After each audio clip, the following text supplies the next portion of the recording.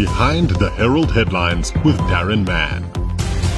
Joining us on Behind the Herald Headlines with Darren Mann this morning, career politician and academic Mary Metcalfe. She's got a particular bent for the education system. Reflecting on the class of 22 as far as matrics go, Mary, general impressions? And morning, by the way. Hello, Darren. General impressions are that we have improved beyond what I would think were the expectations of many, remembering that this class of 2022 had a 3-year preparation period, and the first 2 years of 2020 and 2021, they lost so much time because of COVID. And lost time means loss of opportunity to learn. And the last 2 years, we saw a slight decline in terms of performance. And this year, where there was more time, the class really surged and came through. Many more learners succeeded than in previous years. It was a larger class that was over 900,000 and a higher percentage pass. So we have something like 500,000 young people who succeeded, which is fabulous. 2 questions to follow up on that. Firstly, I see that no district fell below a 60% pass rate. I hope that's right. Maybe your thoughts on why that happened. And then with the number of matrics leaving the school system now, they're going to be looking for jobs, and some tough times possibly lie in wait for them. Any thoughts on how they can deal with that? Okay, so let's start with the second question. Yes, there's several challenges.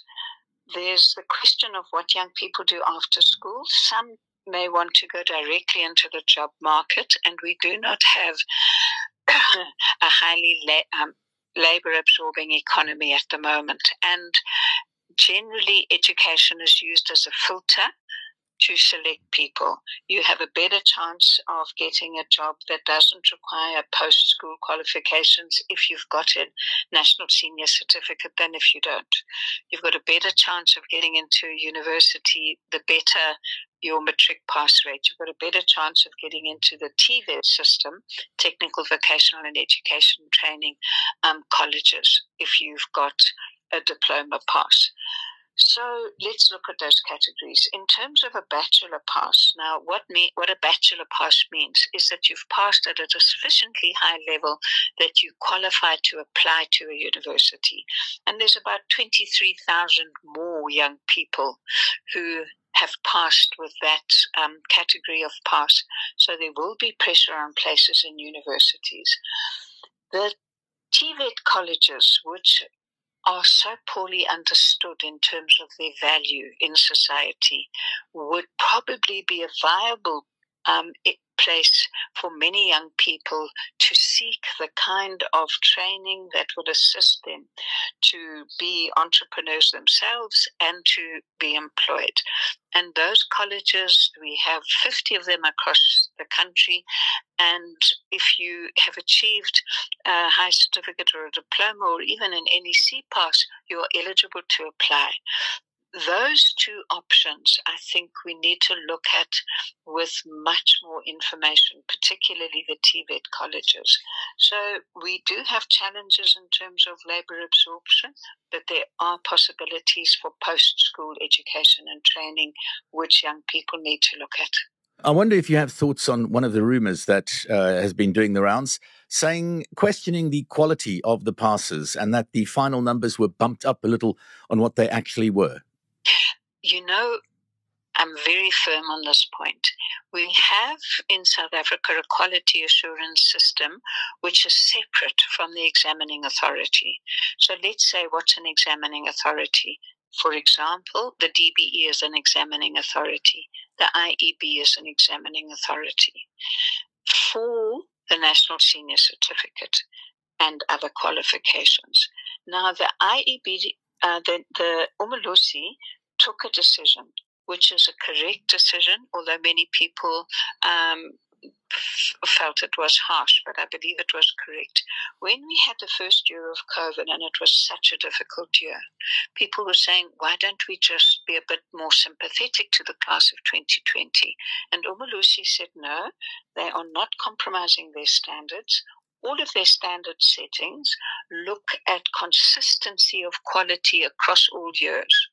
So the class of 2020 had to perform at the same level in terms of their standardization techniques as the learners 3 or 4 years before, Sure. 5 years before.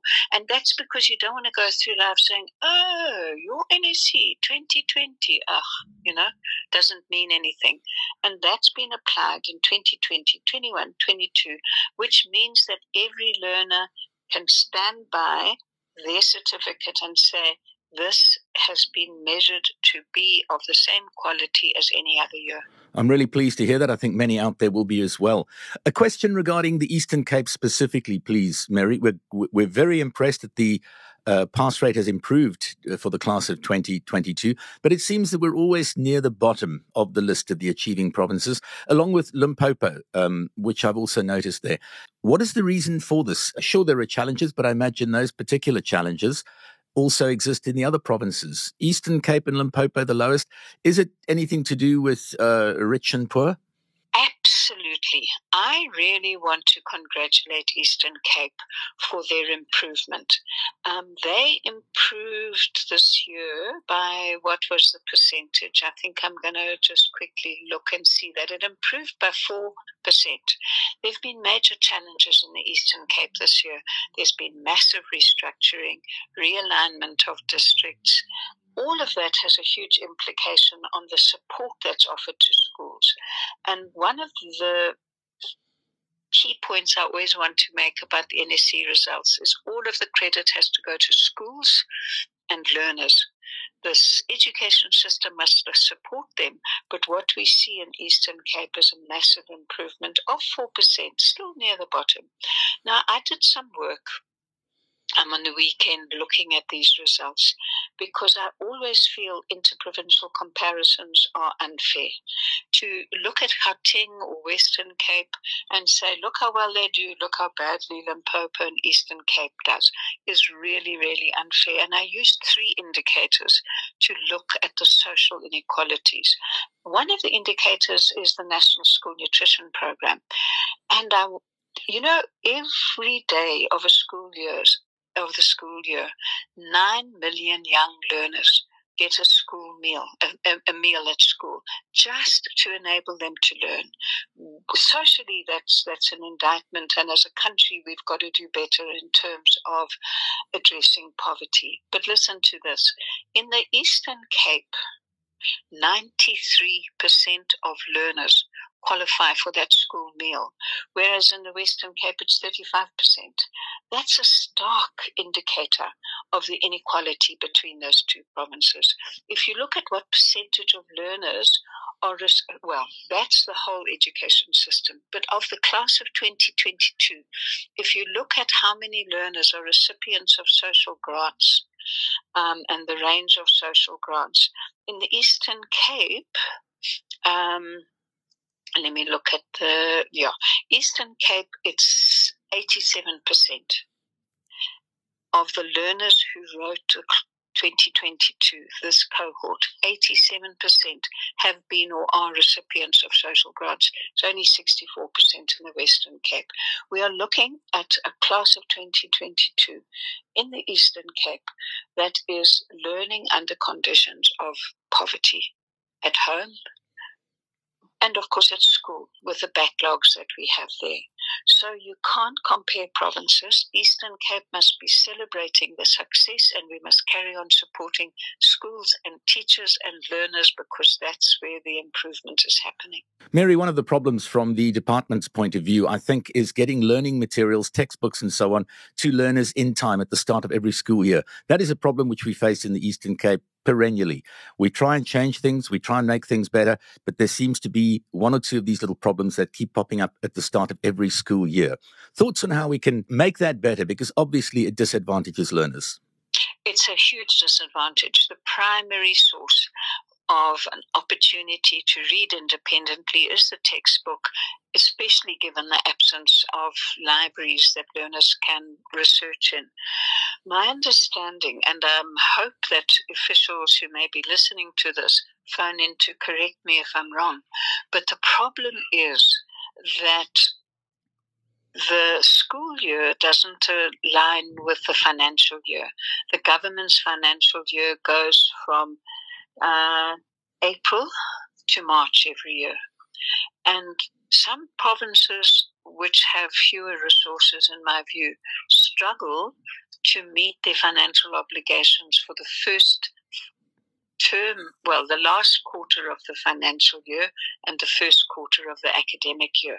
And my understanding is that last year in the Eastern Cape, they were not able to deliver the textbooks in time because of a cash flow problem. I might be wrong, but I think that is the reason, sure. And we need to do better. Final question for you, Mary, and I think sometimes this is overlooked. I wonder how many of the class of 22 remain from the original group that started off in grade 1 all those years ago. We do seem to lose learners along the way. So it's not particularly focused on the matrics, but just the general system, because that hurts a bit sometimes as well and contributes to the poor pass rate. It contributes to the poor pass rate, but it also contributes to the way we understand the pass rate, because the pass rate is those learners who survive all the way to writing grade 12, whereas we do lose many along the way. This is an area that I need to write about because there's so much misinformation out there. Education is compulsory up until the age of 16. All of the research shows that there's a very small dropout rate before the age of 16 or to the end of grade 9. So in the data that the DG presented, he showed a kind of linear thing, enrollment in grade 1 all the way through. That isn't helpful. Our learners proceed on the whole until they either reach grade 9 or they're 16. What complicates reading this linear, how many in every class, is because you have high levels of repetition within the system. So there's peaks of repetition at different ages. And so that repetition, that sense of failure, contributes to young people at the age of 16, 17, particularly when they reach grade 10, a sense of personal failure, a sense of why am I even trying, and not a conscious decision with the family of I'm going to leave school. It's more often a gradual disengagement from school. You bunk, you don't go, increasingly you don't go. Then after a while, you remember you actually haven't been now for several weeks, you may as well not go back. Now that dropout rate from grade 10 and above is a huge challenge in society, not just because those learners leave without a qualification, but because of the social problems associated with leaving with a huge sense of personal failure and alienation and a sense of not being included. Thank you very much for joining us this morning. Any last words, Mary, before we say goodbye? You know, maybe if you'll allow me, there's something that I see it on Twitter all of the time, this national sense that people can pass matric with 30%.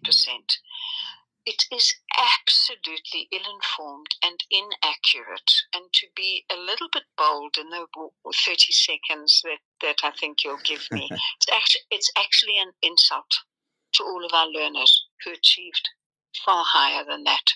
And next time you're around a dinner table or around a beer and someone said the pass rate is 30%, say, absolutely incorrect, do your reading. Now, I've got you down as an expert of education with a career in politics as well. What is your correct title so that I can at least say goodbye properly? I prefer to be called Mary, but at the moment I am Professor of Practice at University of Johannesburg. Professor Mary, then. Thank you so much for your time. Appreciate the chat. Have a good day. Thank you, Darren. Bye. That was today's edition of Behind the Herald Headlines with Darren Mann.